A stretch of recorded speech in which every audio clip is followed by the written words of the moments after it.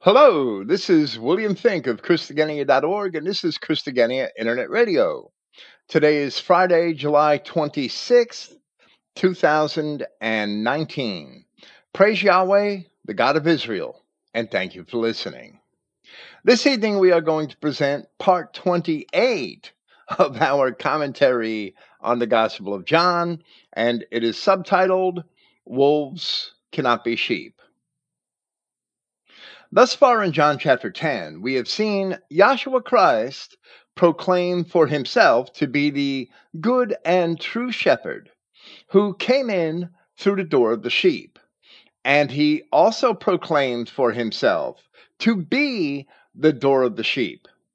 As we examined the relevant oracles of the Old Testament prophets concerning both the sheep and the shepherd, it is revealed once again that Yahshua Christ is indeed Yahweh God incarnate, who had long before promised to come and gather his sheep for himself, which are the scattered and lost sheep of the house of Israel, and that is the only stated purpose of the shepherd.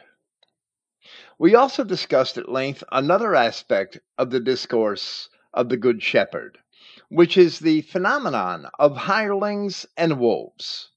The hireling may indeed be one of the sheep, who cares only for his own gain, and for profit he allows wolves into the sheepfold, as we read from Isaiah chapter 56. Or perhaps, as Christ himself had described here, the hireling flees from fear when the wolf comes. Of course, either sheep or wolves may be hirelings, but wolves are not sheep, and they did not come in through the door of the sheep.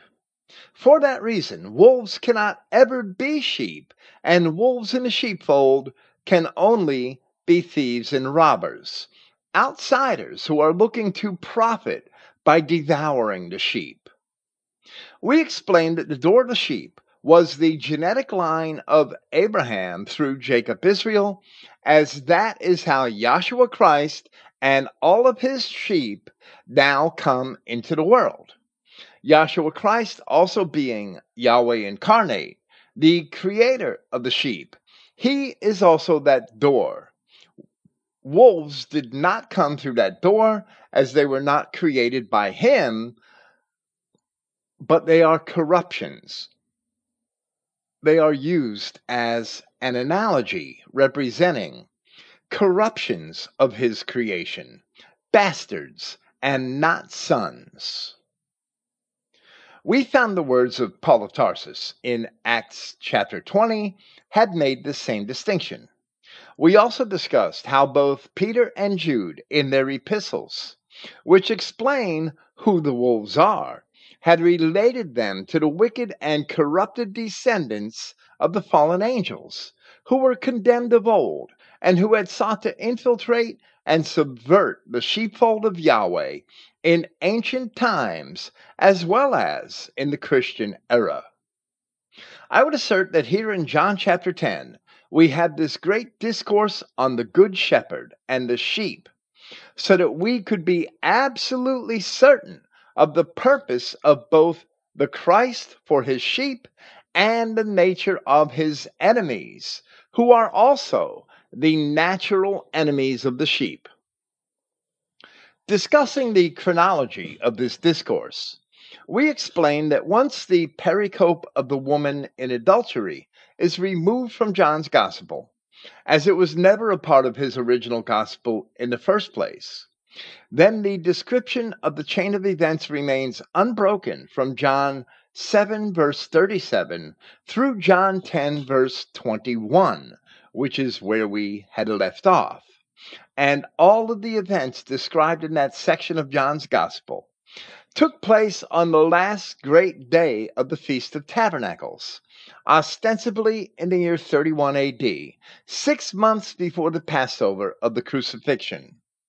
But now, as we proceed with John chapter 10, and it is 2 months later, during the Feast of Dedication, it becomes evident that Yahshua Christ must have been preaching the message of the Good Shepherd throughout this entire time as he continues on that theme when he is confronted by them once again.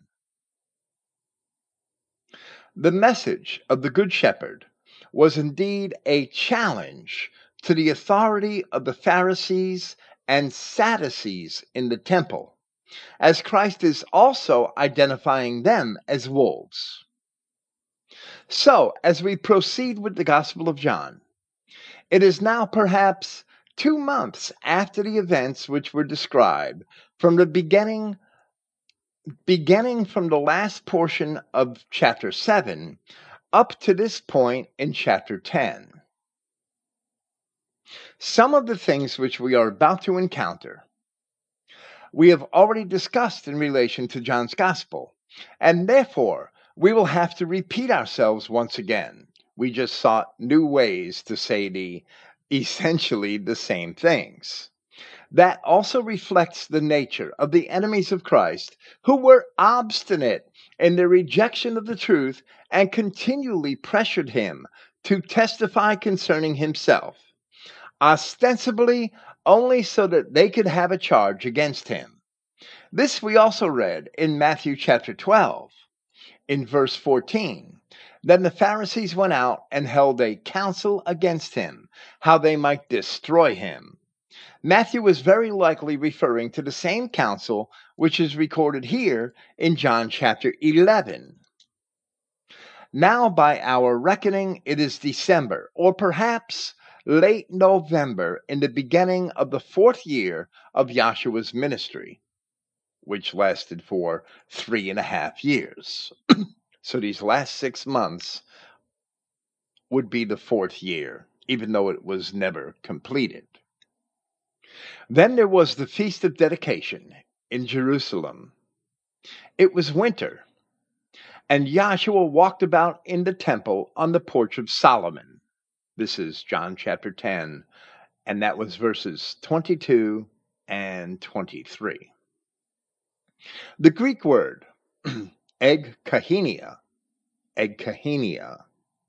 which is dedication here, and which is first found in Greek literature in relation to this feast, is formed from a compound of the word kahinas, which means new or fresh. The word Hanukkah is a Hebrew synonym found in the Old Testament as dedicating in Numbers chapter 7, verses 10 and 11, and dedication in that same chapter, verses 84 and 88, and elsewhere later in the scriptures. The term egkahenia seems to have been formed in the Hellenistic period for the exclusive reason of describing this feast in Greek, as the word is wanting in earlier Greek literature. It may also have been rendered as the feast of renewal, restoration, or renovation, as we renovate a building. The temple was renovated. But I chose to follow Brenton's rendering of the word in his translation of the Septuagint, which he probably received from the King James translations of the corresponding Hebrew word. The Feast of Dedication was instituted by the Maccabees after the restoration of the Second Temple, sometime after it was defiled and damaged by the Seleucid king of Syria. The Seleucids were the Macedonian kings of Syria. This one was Antiochus IV Epiphanes, and this happened around 167 BC. His attempt to suppress the religion of Jerusalem as a part of his intent to homogenize the peoples and religions of his kingdom had sparked a rebellion led by the Hasmonean family of high priests. But even certain of the Israelites in Judea had apparently wanted to follow after Antiochus, as we read in 1 Maccabees chapter 1. Moreover, King Antiochus wrote to his whole kingdom, that all should be one people, and everyone should leave his laws. So all the heathen, or all the nations, agreed according to the commandment of the king. Yeah, many also of the Israelites consented to his religion and sacrificed unto idols and profaned the Sabbath.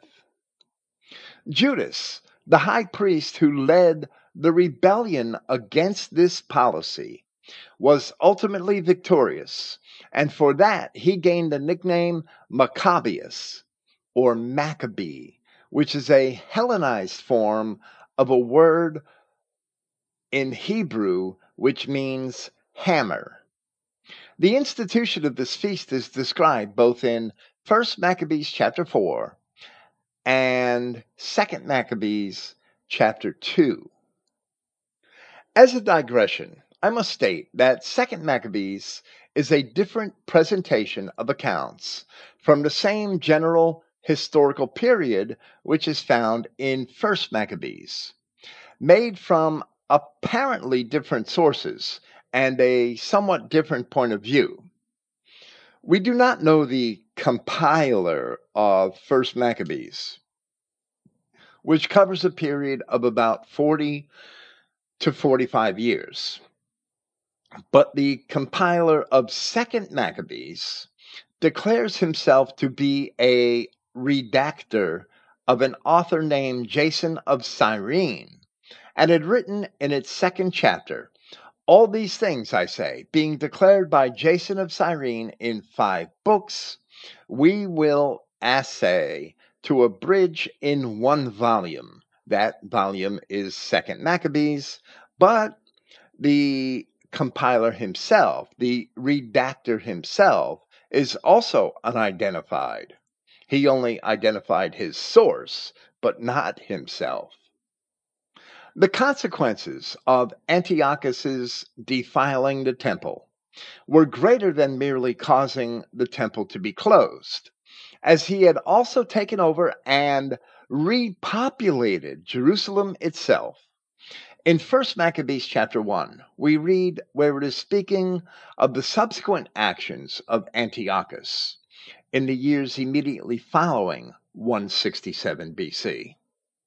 And after 2 years fully expired, the king sent his chief collector of tribute unto the cities of Judah, who came unto Jerusalem with a great multitude, and spoke peaceable words unto them. But all was deceit. For when they had given him credence, he fell suddenly upon the city, and smote it very sore, and destroyed much people of Israel.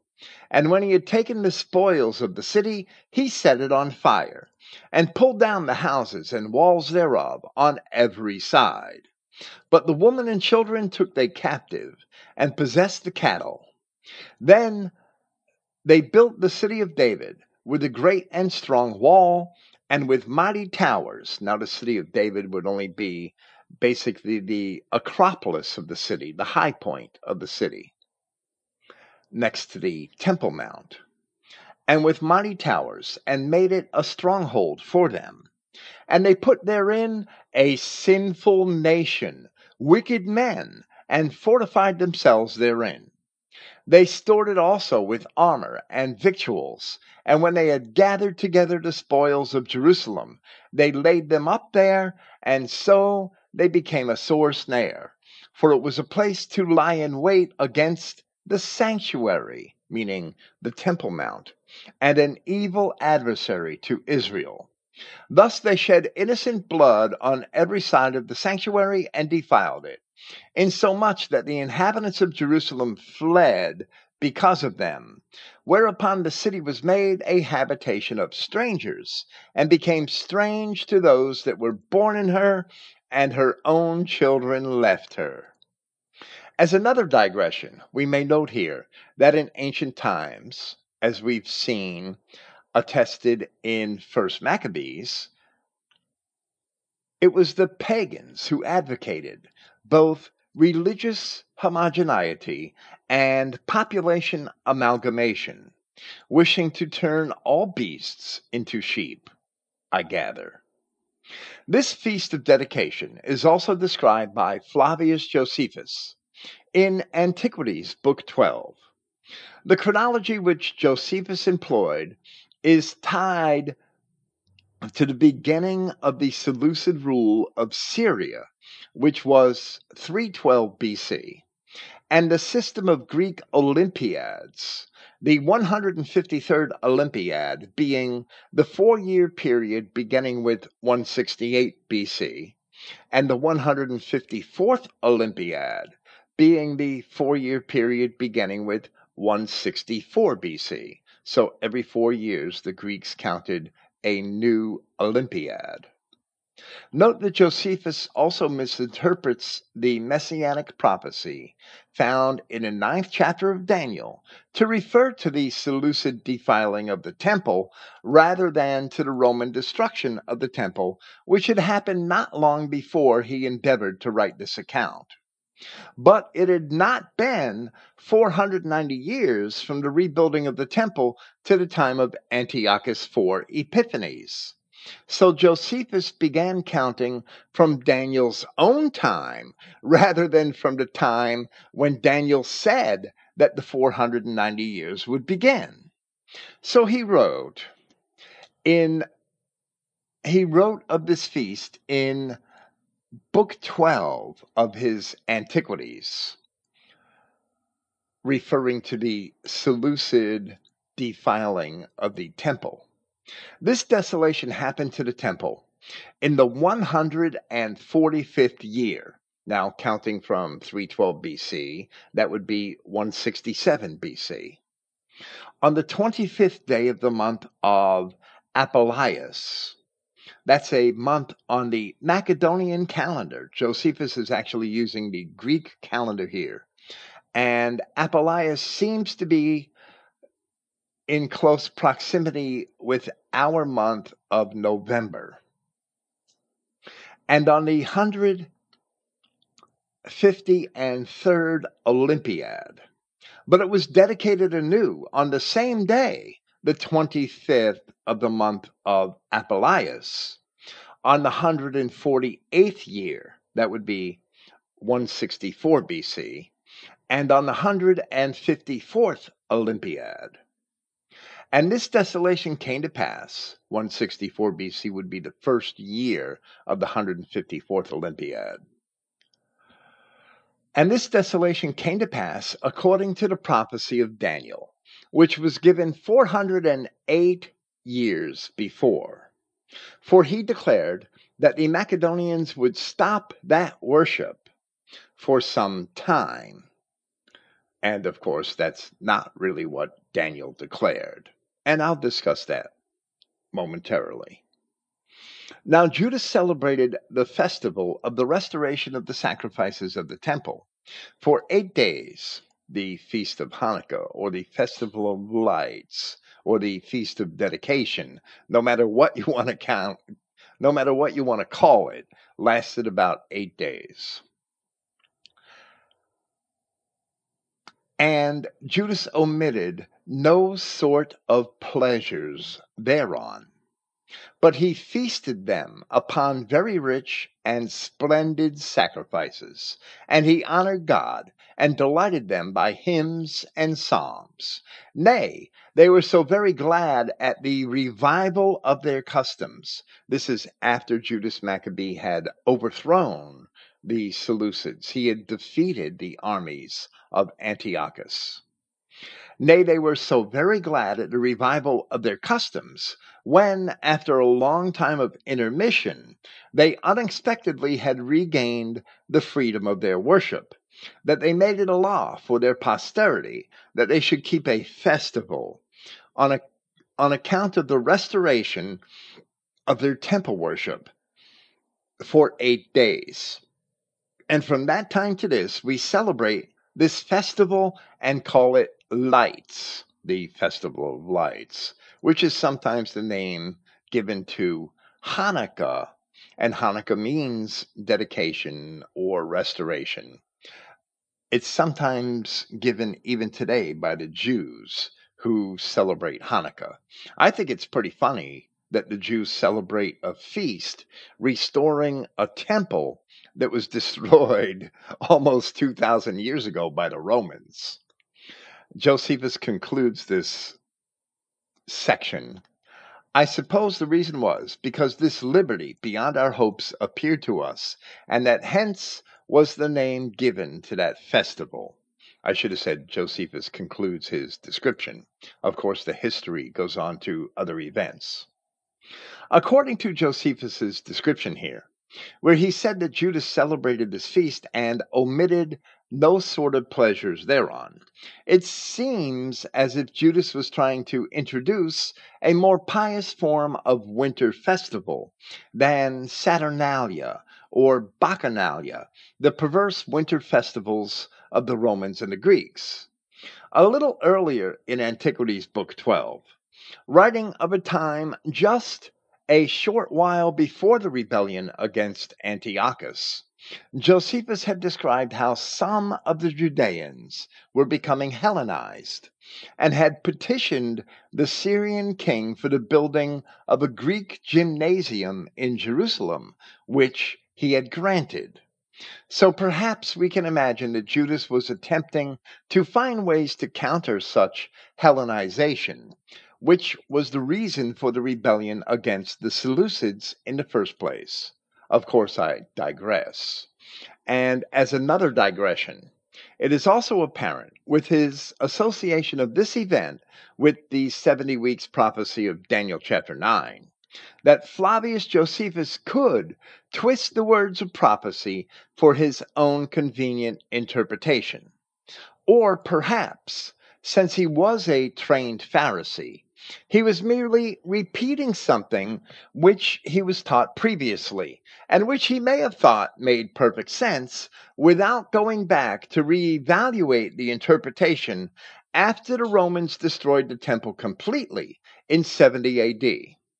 There is every reason to believe that Josephus had written Antiquities after the destruction of Jerusalem by the Romans, since he himself professed to be writing it after he had finished his account of the war with the Romans. It's right in the preface to Antiquities.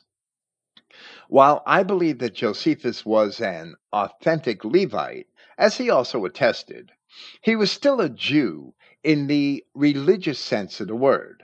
And if he proclaimed that Romans had fulfilled Daniel chapter 9, he would have to renounce his religion and declare for Christ to be the Messiah.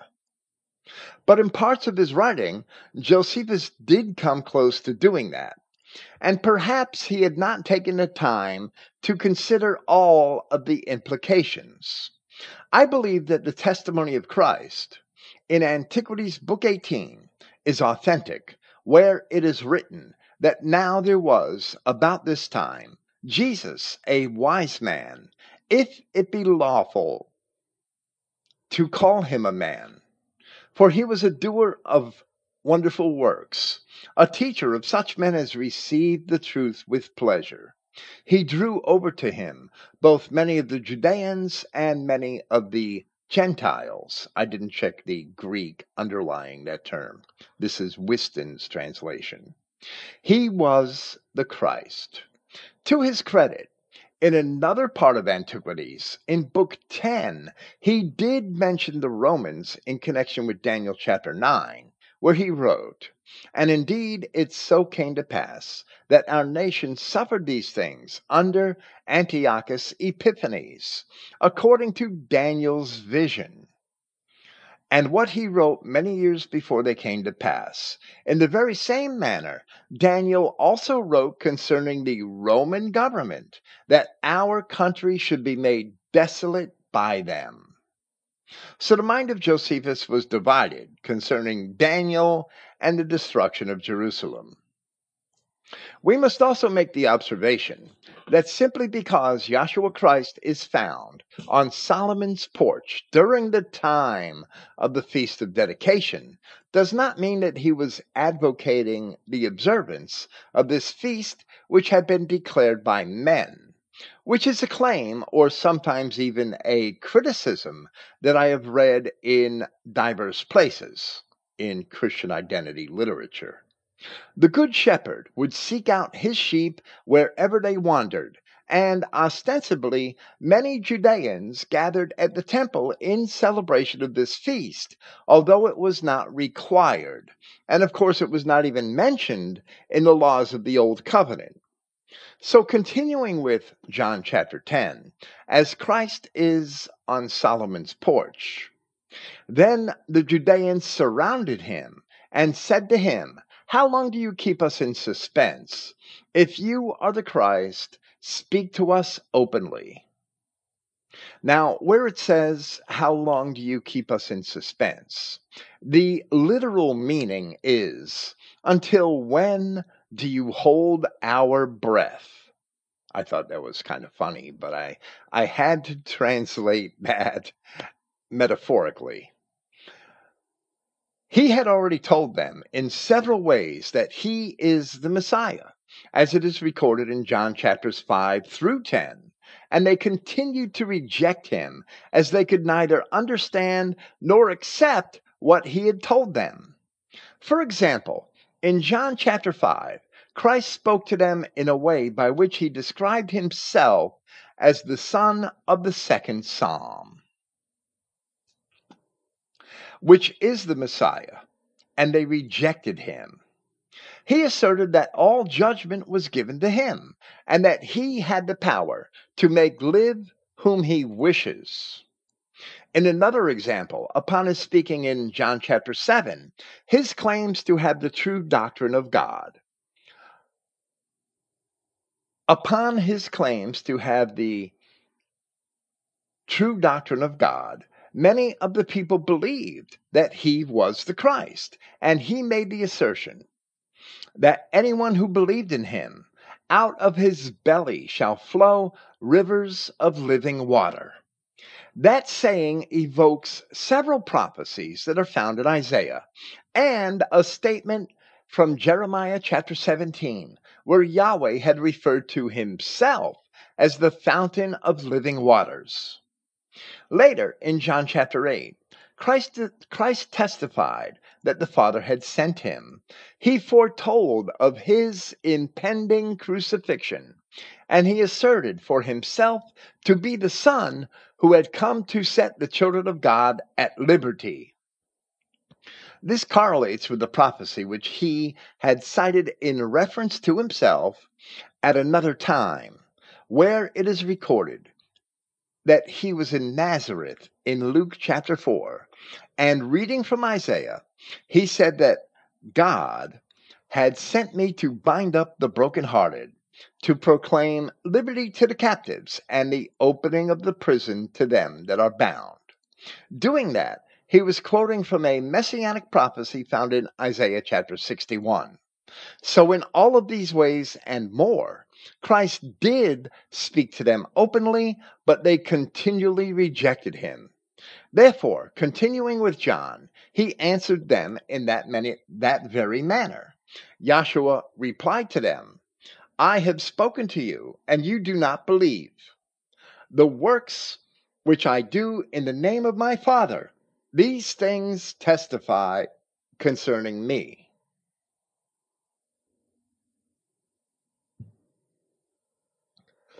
As we had also explained, Christ, having been sent by God, cannot call on the testimony of men in order to prove that fact.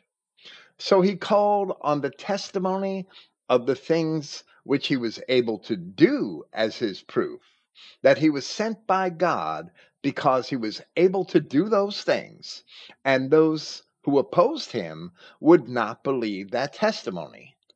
In John chapter 5, Christ had made a man to walk who had been lame for 38 years, and the Judeans despised him for it. Then in John chapter 9, Christ had healed a man who was blind from birth. And after much inquiry to see if it was true, once again they despised him for that. Yet Yahweh the Father had testified of these things in the words of Isaiah.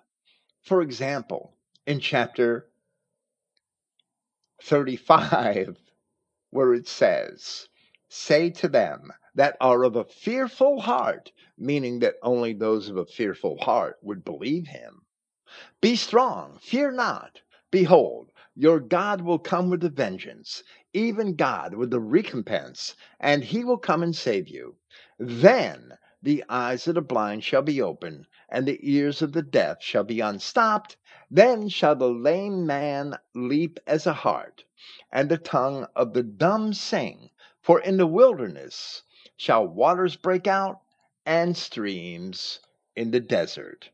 And there are, we don't see it in John, but there are accounts of Yahshua Christ healing people who could not hear in Matthew chapter 9, Matthew chapter 12, Mark chapter 9. So we see that Christ performed all these miracles that were spoken of ahead of time in Isaiah. This is the testimony of the Father, that the Messiah, the Savior of Israel, would indeed make the blind to see and the lame to walk. Yahshua, by doing these things, had all the proof he needed that he was the Christ. The Jews who rejected him, seeing these very things, yet not having fearful hearts, had proven that they were never the people whom Yahweh was addressing through the prophet in the first place. That they were never the children of Israel, for whom the words in Isaiah were written. So Christ now attests to them that same thing where he exclaims, "But you do not believe because you are not my sheep." Now, that's the entire verse, John 10:26, as it appears in the Christogenea New Testament. The 3rd century papyrus, P66, has a longer version of this verse. "But you do not believe because you are not my sheep, just as I have said to you, because." And the sentence would continue with the text of verse 27. The 5th century codices, Alexandrinus and Beze, and the majority text have, "But you do not believe because you are not my sheep, just as I have said to you." That explains the reading of the King James Version. Of course, Yahshua had already denied in John chapter 8 that his adversaries were children of God, and that they were true children of Abraham, and therefore they could not have been his sheep. Here he plainly states that they were not his sheep. He came for the lost sheep, but these men he neither tried nor expected to convert. He only testified against them to their faces and before all the people. This verse alone demonstrates the fact that all of the so-called Orthodox and Catholic churches are actually founded upon a fraud. Historically, the churches have all taught that the Jews are not the sheep of Christ because they did not believe him. But here Christ himself attests the exact opposite of church teaching, that they did not believe him because they were not his sheep. His words mean that they were not his sheep in the first place, and that is why they did not believe him. Yahshua Christ was not trying to convert his enemies. Rather, he was reproving them and making an example of them, as they had no chance nor opportunity for repentance. So Paul wrote of Christ in Colossians chapter 2, that having spoiled principalities and powers, he made a show of them openly, triumphing over them in it. They did not believe him because they were not his people in the first place. Because they were not his people, he did not come for them. And they, claiming to be Judeans, while they were actually a synagogue of Satan, had no choice but to reject him. Even if they accepted him, they would put themselves out of his kingdom as they were not his sheep. For that reason, he said in Matthew chapter 11,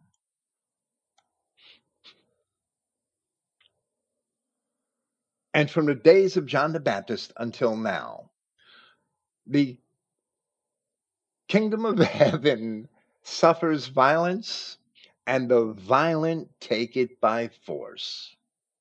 Beginning with John the Baptist, the kingdom of heaven was being proclaimed, and the enemies of Christ, who are indeed violent, sought by force to take it for themselves.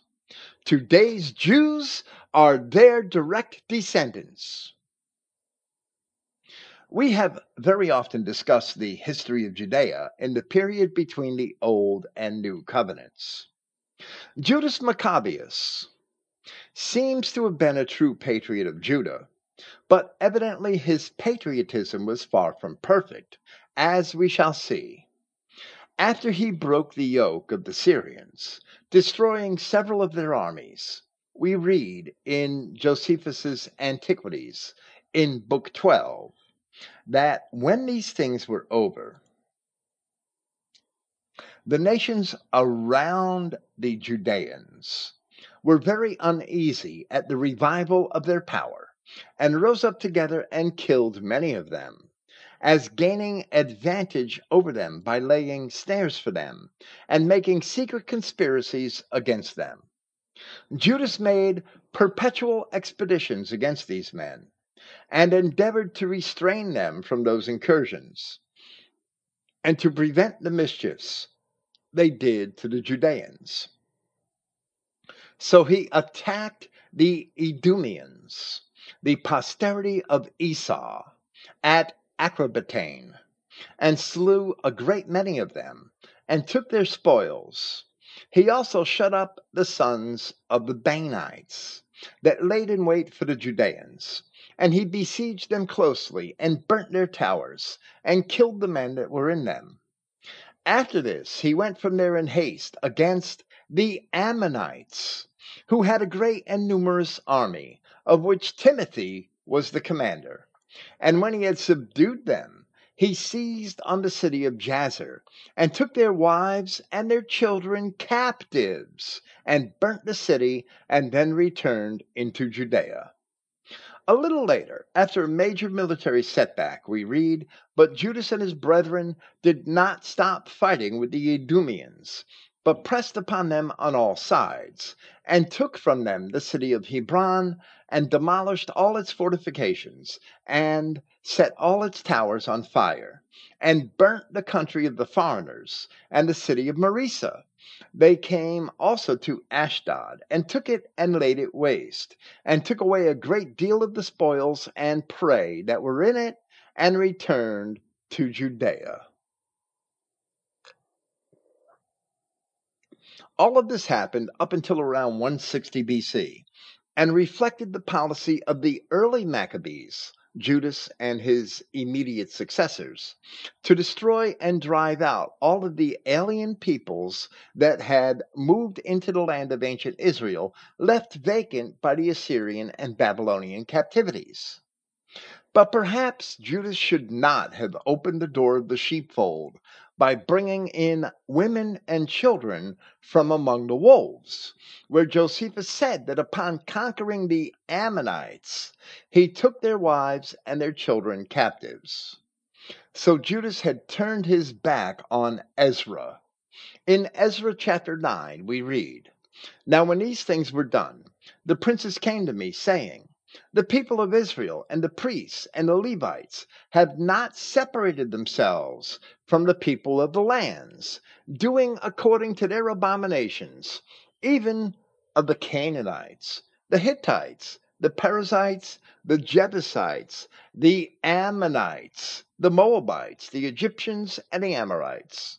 For they have taken of their daughters for themselves and for their sons, so that the holy seed have mingled themselves with the people of those lands. Yeah, The hand of the princes and rulers had been chief in this trespass.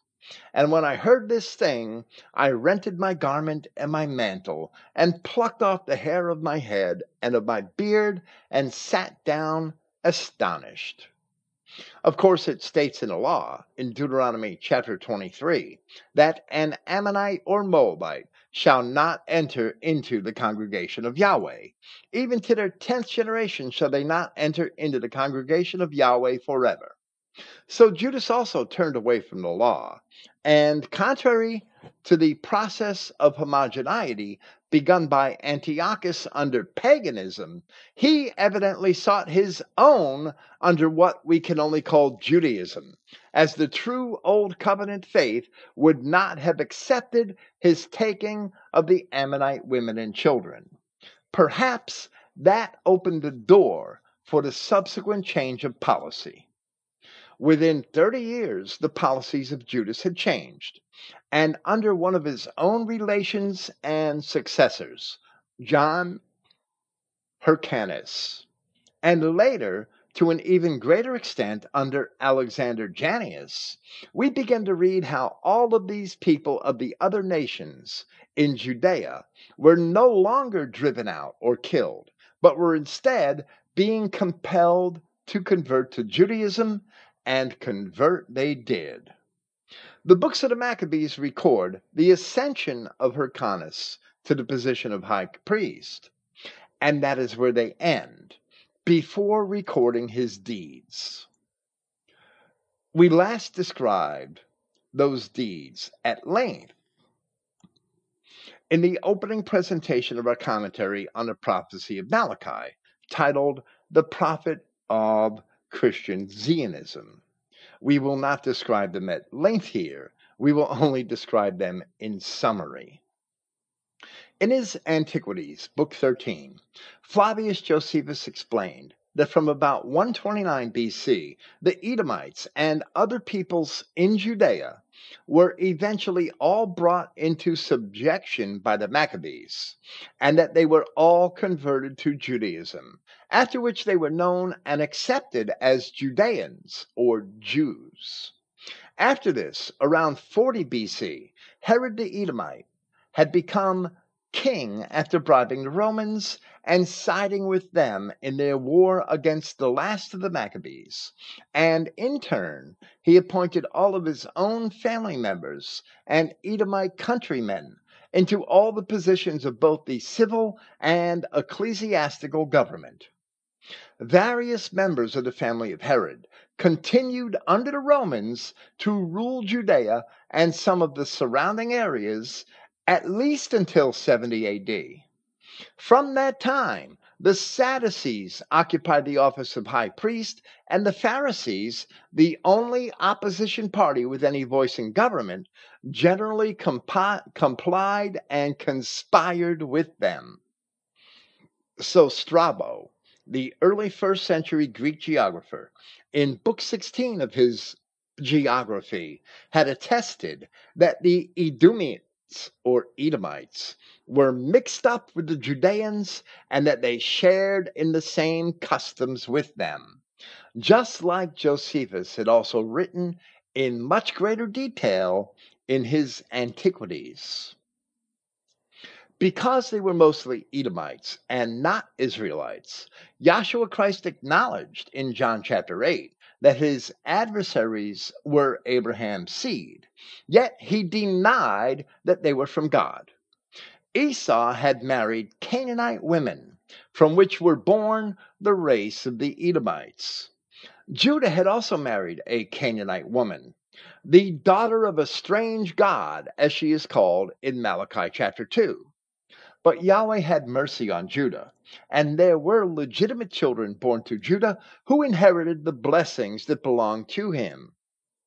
Yahweh had no mercy on Esau, and Esau never had any legitimate offspring. So his descendants were rejected. As Yahweh declared, Jacob I loved, and Esau I hated. And where Paul explained in Romans chapter 9, that there were both Edomites and Israelites in Judea, vessels of destruction and vessels of mercy, He had also quoted that very passage from the opening chapter of Malachi.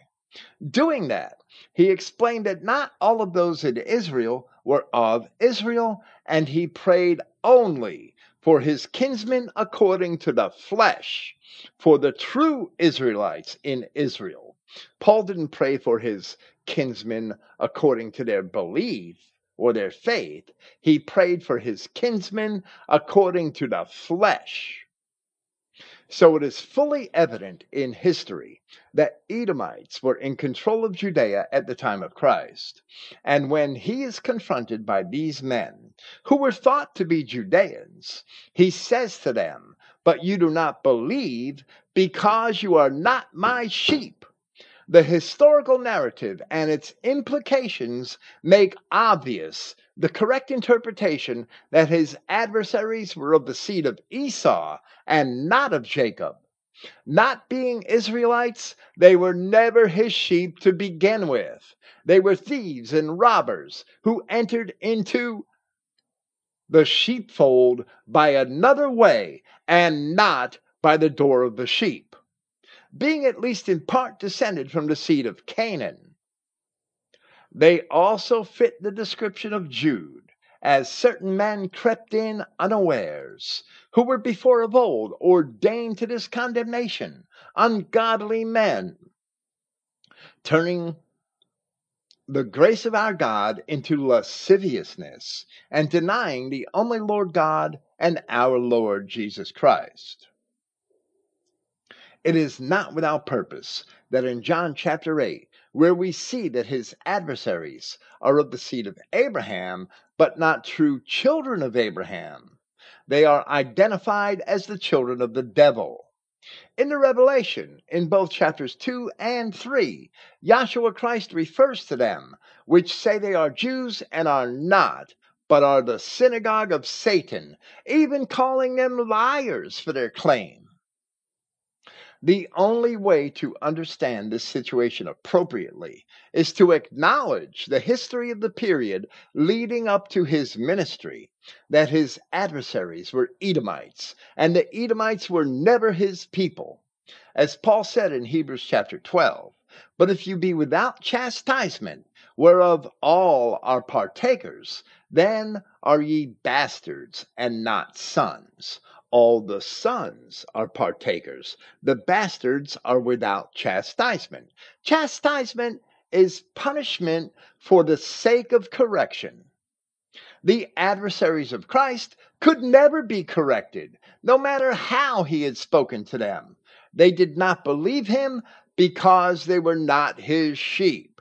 They were bastards and not sons, being Edomites and Canaanites rather than Israelites. The churches are entirely dishonest when they claim that these people are not his sheep because they did not believe him. But he says that they did not believe him because they were not his sheep. Until a man desires to believe the scriptures rather than believing the corrupted churches, he will forever be blind to the truth. The interpretation of this verse should be a basic litmus test for all so-called pastors and churches. If they read it in the opposite manner than what it says, they too may as well be synagogues of Satan, as they are being controlled by the doctrines of devils. They actually despise the truth.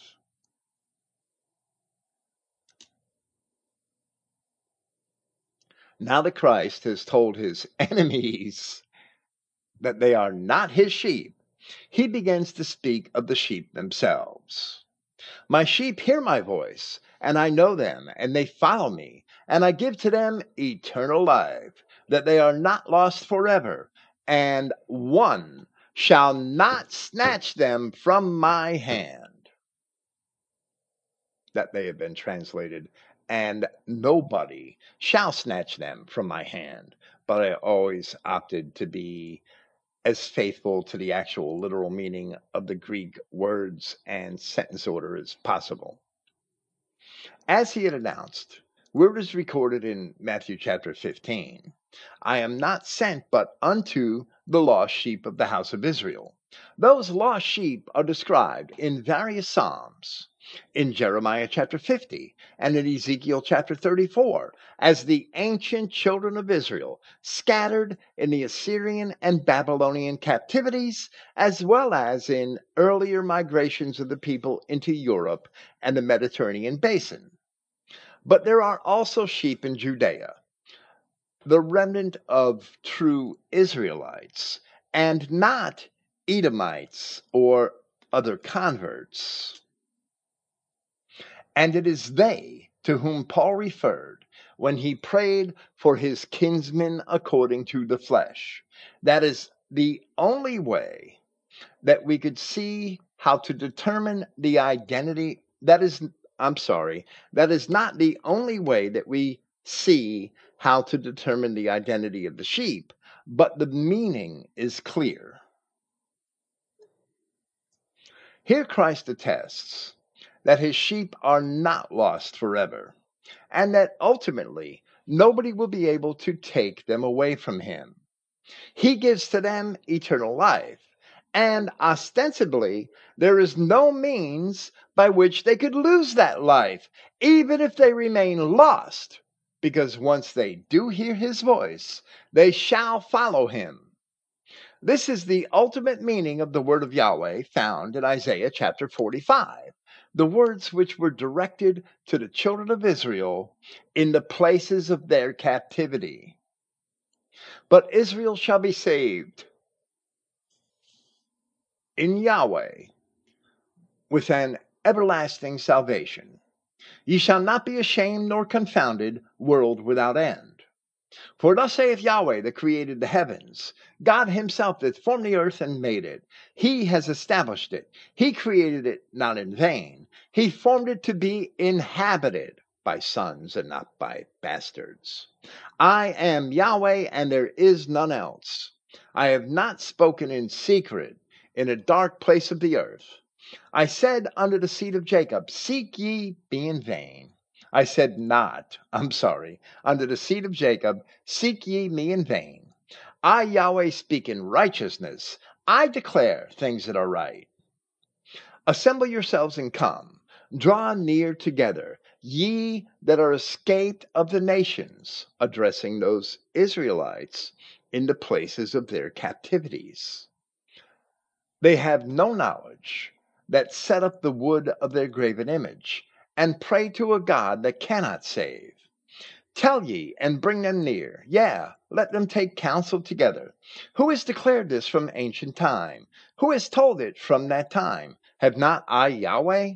And there is no God else besides me, a just God and a Savior. There is none besides me. Look unto me, and be ye saved, all the ends of the earth. For I am God, and there is none else.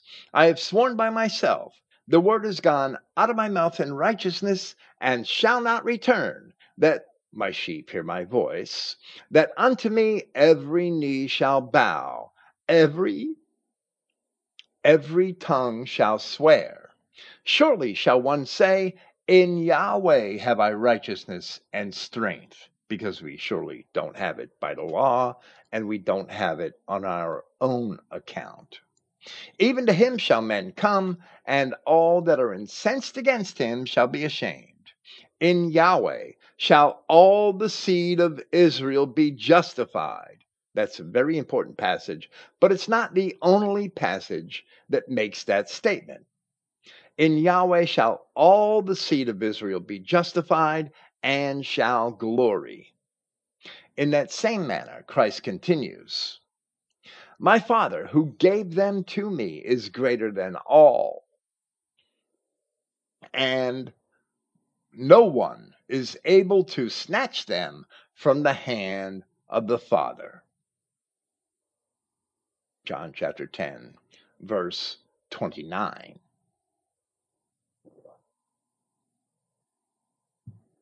The Wisdom of Solomon explains the image of God bestowed upon the Adamic man. For God created man to be immortal and made him to be an image of his own eternity. Nevertheless, through envy of the devil, death came into the world, and they that do hold of his side do find it.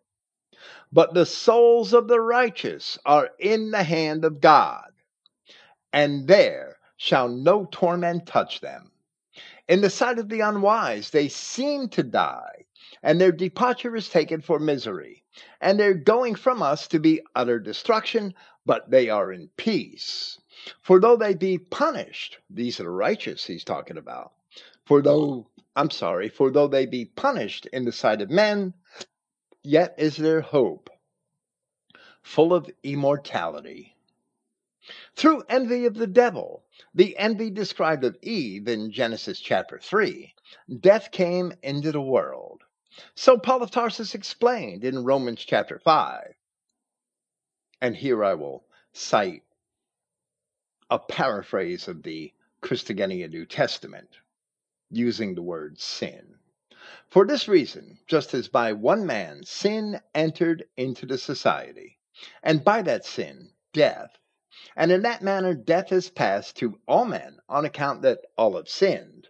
For until the law, sin was in the society, but sin was not accounted, there not being law, until the law given at Sinai, as the next verse proves. But death reigned from Adam until Moses, even over those who had not sinned, resembling the transgression of Adam, who is an image of the future, but should not, as was the transgression, in that manner also be the favor. Indeed, if in the transgression of one many die, much greater is the favor of Yahweh, and the gift in favor, which is of the one man Yahshua Christ, in which many have great advantage. And not then by one having sinned is the gift. Indeed, the fact is that the judgment of a single one is for condemnation, Christ being made a curse on our behalf, Christ being condemned on the cross, although he was without sin. But the favor is from many transgressions into a judgment of acquittal. For if in the transgression of one death has taken reign through that one, much more is the advantage of the favor, and the gift of justice they are receiving, in life they will reign through the one, Yahshua Christ. So then, as that one transgression is for all men for a sentence of condemnation, meaning the transgression of Adam, in this manner, then through one decision of judgment for all men is for a judgment of life.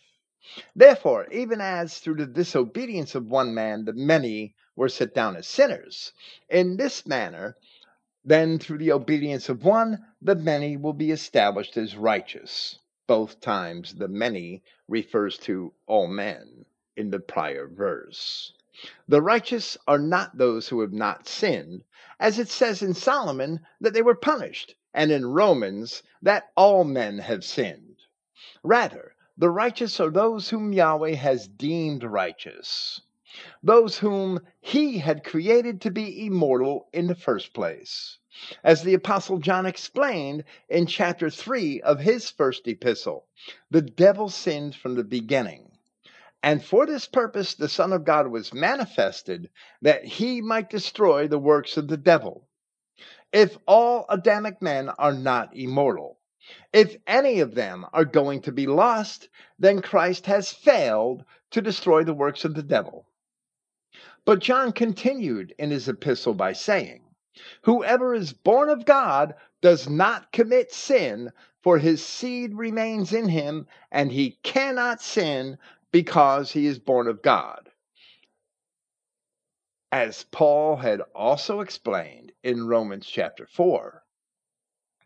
Even as David also describes the blessedness of the man unto whom God imputes righteousness without works, saying, blessed are they whose iniquities are forgiven and whose sins are covered.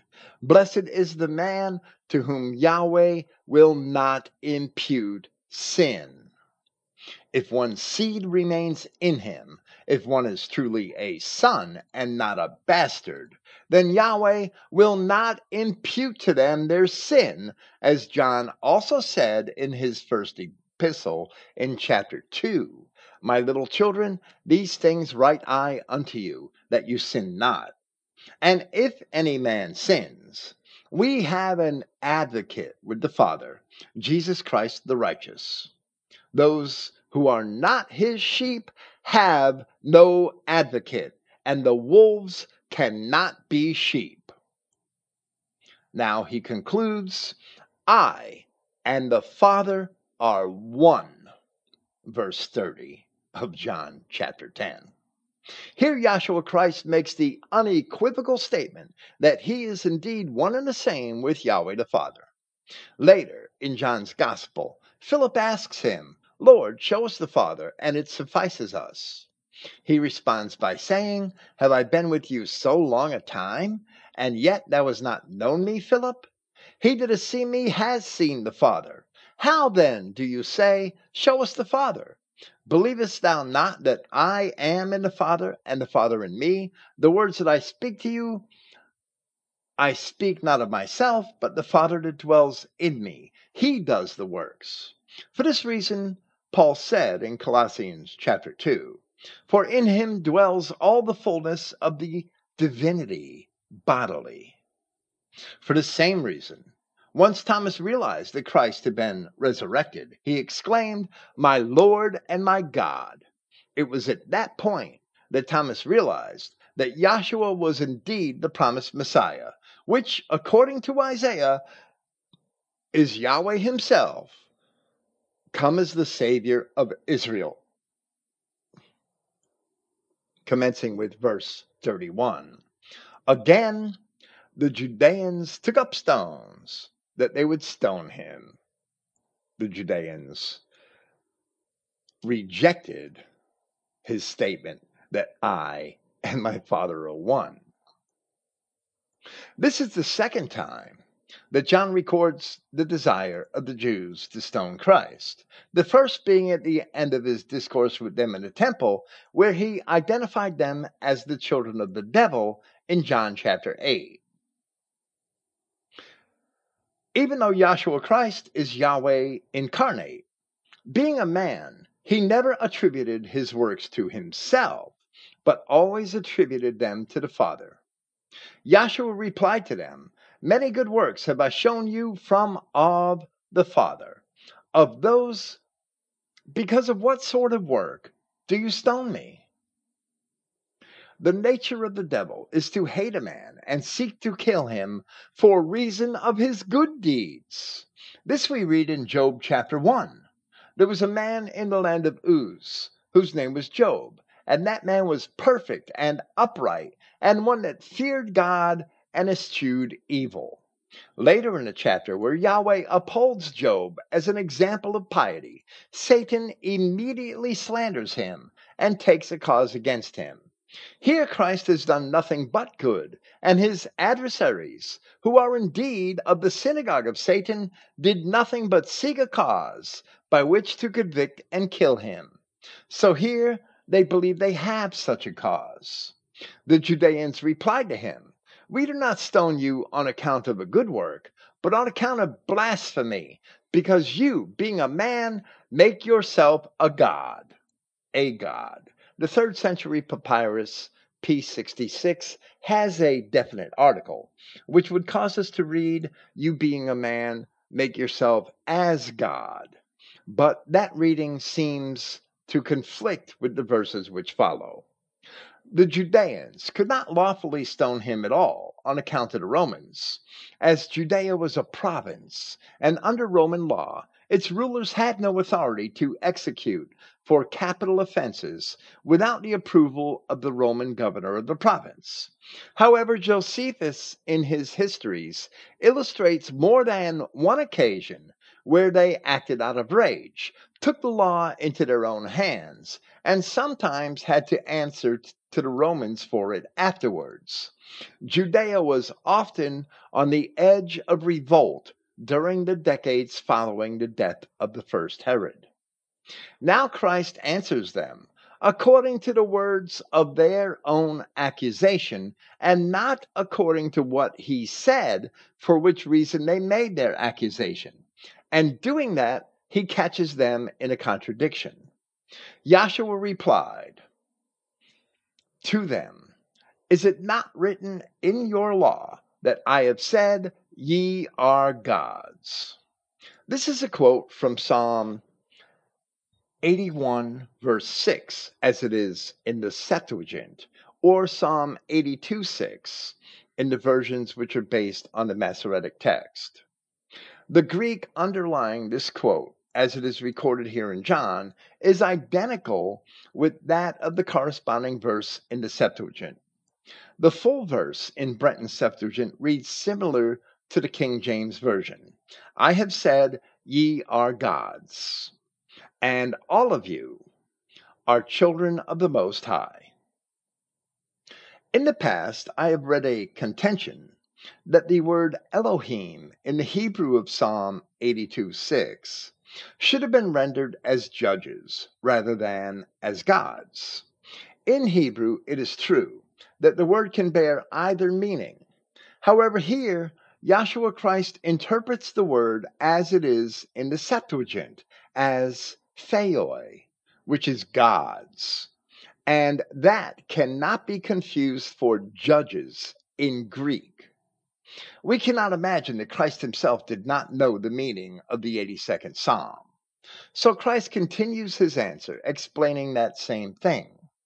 If he spoke of them as gods, to whom the word of God or the word of Yahweh had come, and the writing is not able to be broken, and we will leave the second portion of that question, which is his answer found in verse 36. We will leave that momentarily and leave it right here. And the writing is not able to be broken. The 82nd Psalm, is a psalm of Asaph, a prophet of the captivity. Here it is from the King James Version. God stands in the congregation of the mighty. Now, the Hebrew word is God. God stands in the congregation of God.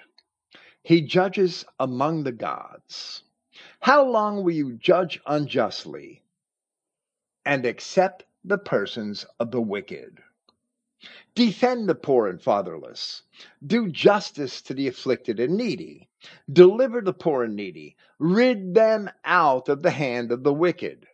They know not, neither will they understand. Speaking of the wicked, they don't believe him because they're not his sheep. They know not, neither will they understand. All the foundations of the earth are out of course. I have said, ye are gods, and all of you are children of the Most High. This is God standing in the congregation of God, judging among the gods. But you shall die like men and fall like one of the princes. Arise, O God, judge the earth, for thou shalt inherit all nations. What we have here in John chapters 7, 8, and 10 is the fulfillment of this very psalm, which we must recognize as a prophecy. The words of Christ here must have been intended to call our attention to this psalm, as we can then see its fulfillment. Where it says in the King James Version, God stands in the congregation of the mighty, the Hebrew reads, God standeth in the congregation of God, and I cannot explain the departure. Then it says, he judges among the gods. This is what Christ has done throughout his discourse in these chapters. While not passing judgment himself, he spoke in a way by which the goats can be distinguished from the sheep. The sheep are the children of God. Calling them gods reflects their eternal nature. And then he rebukes them for accepting the persons of the wicked. So he asks, how long will you judge unjustly and accepts the persons of the wicked? How long will you judge unjustly and accept the persons of the wicked, those Jews who were not his sheep. For that reason, they walked in darkness. They were not able to believe him because they were not his sheep. They were bound in chains of darkness, fallen angels. This is what the children of Israel had been doing for centuries, accepting the persons of the wicked into their congregations, as we read in Psalm 74. Thine enemies roar in the midst of thy congregations. They set up their ensigns for signs. The subsequent verses describe some of the things that the righteous should have been doing and the consequences of their failure to have done so. Ostensibly, because there were always sheep among the wolves, or, wolves among the sheep.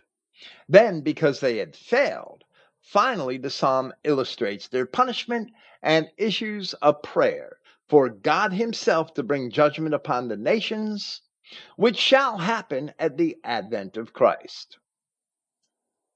Verse 36 continues the question begun in verse 35, which we shall repeat. If he spoke of them as gods, to whom the word of Yahweh had come, and the writing is not able to be broken, he whom the Father has sanctified and sent into the society, you tell that you blaspheme because I said I am a son of Yahweh, or a son of God? As we had explained, discussing a similar charge in John chapter 5, where Christ referred to God as his Father, we read, then for this Judeans sought to kill him. But not only did he break the Sabbath, but also said that Yahweh was his own Father, making himself equal with Yahweh. Commenting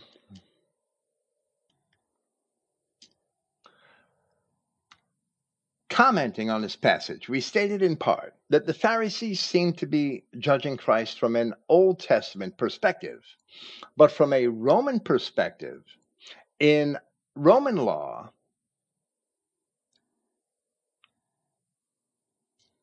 a man without male issue adopted a fellow Roman as a son, thereby making him his heir. In this manner, the adopted man was acknowledged as the equal and heir of the father, as much as an adult son taking over the family business would be the equal and heir of his own father. So they weren't judging Christ by Old Testament custom or Old Testament worldview. They were judging Christ from the worldview of the Roman laws of adoption and father-son relationships. Their hypocrisy becomes apparent in John chapter 8, where they themselves claim to be sons of God or children of God or have God for their father. Christ continues, if I do not do the works of my Father, you should not believe me. And of course, he had done the works of his Father, as he had done the very things which were written in the prophets that the Messiah or Savior of Israel would do.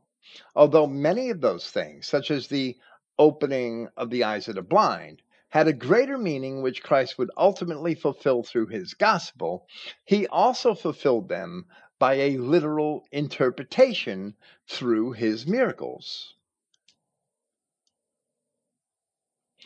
But if I do the works of the Father, even if in me you would not believe, you should believe in the works, that you must know and understand that the Father is with me and I with the Father. As he had in the earlier chapters of John, here also Christ challenges his adversaries on the basis of his works as to whether or not they were from God and testified for him. So even if they did not accept his person, they should accept that what he had done was indeed from God. However, he must have known that they would not accept that, not only because they were not his sheep, but because he also knew that they would ultimately kill him and when they would kill him. So, because it was not yet his time, he did not let them have him. Therefore, they sought again to seize him, yet he got away from their hand. As we read in John chapter 7, where Christ would not enter Jerusalem openly to attend the Feast of Tabernacles, he had told his disciples, "For my time is not yet full come." This also proves, as he said earlier here in John chapter 10, that I lay down my life for the sheep, and no man takes it from me, but I lay it down of myself. He could escape them any time he chose to do so, as we see both here and at the end of John chapter 8, where we read, "Then they took up stones to cast at him, but Jesus hid himself and went out of the temple, going through the midst of them, and so passed by." Here at the beginning of this account, the Judeans surrounded him. They had him surrounded on Solomon's porch. So it couldn't have been easy for him to just get away from them. Yet he got away from their hand. But when his time did come, at the Passover, midway through the 4th year of his ministry, he gave himself over to them, not attempting to escape from them, because that was the point in time when he was to lay down his life that he may take it up again. Now he leaves Jerusalem, and the next time he returns will be nearly 6 months later at his triumphant march through the gates of the city, as it is recorded in John chapter 12 and in all 3 of the other Gospels. So we read in John chapter 10, verse 40, "And he departed again across the Jordan to the place where John was first immersing or baptizing, and he abode there." As we also discussed at length in our earlier chapters of our commentary on this gospel, in relation to John chapter 3, this account here helps to establish that the place beyond Jordan where John had baptized was across the Jordan from Jerusalem and not near the Sea of Galilee, as many commentators suggest. Then in verse 41, "And many came to him and said that indeed John made not one sign, but all whatever John said concerning this man was true." And of course, that's a reference to the testimony of John, speaking of Christ in chapter 3. In John chapter 11, we have the account of the raising of Lazarus from the dead. In John chapter 12, there is the account of the triumphal entry of Christ through the gates of Jerusalem. And it is 6 days before the Passover upon which he is crucified. So the balance of the Gospel of John from this point covers a period of 1 week up to his crucifixion, and then just a few of the events which occurred after his resurrection. Then John chapter 13 opens with the statement, "Now before the feast of the Passover, when Jesus knew that his hour was come, that he should depart out of this world unto the Father, having loved his own which were in the world, he loved them to the end." Christ came only for the sheep. He loved only the sheep, and wolves cannot be sheep. So we read the final verse of John chapter 10. "And there," meaning across the Jordan, "many believed in him. These were his sheep, the true Israelites in Judea, who heard his voice, and evidently they would ultimately follow him, becoming Christians after his resurrection. But those who rejected him were meant to reject him otherwise. He could not have foretold of his own impending death. He could not have known when his time had come. They rejected him because they were not his sheep, and they are the ancestors of the Jews of today. How long shall it be that Christians judge unjustly and accept the persons of the wicked, those angels chained in darkness, awaiting the judgment of the great day? This concludes our commentary on John chapter 10. Praise Yahweh, the God of Israel, and the eternal enemy of every Jew and every wolf and every goat. Thank you for listening, and good night.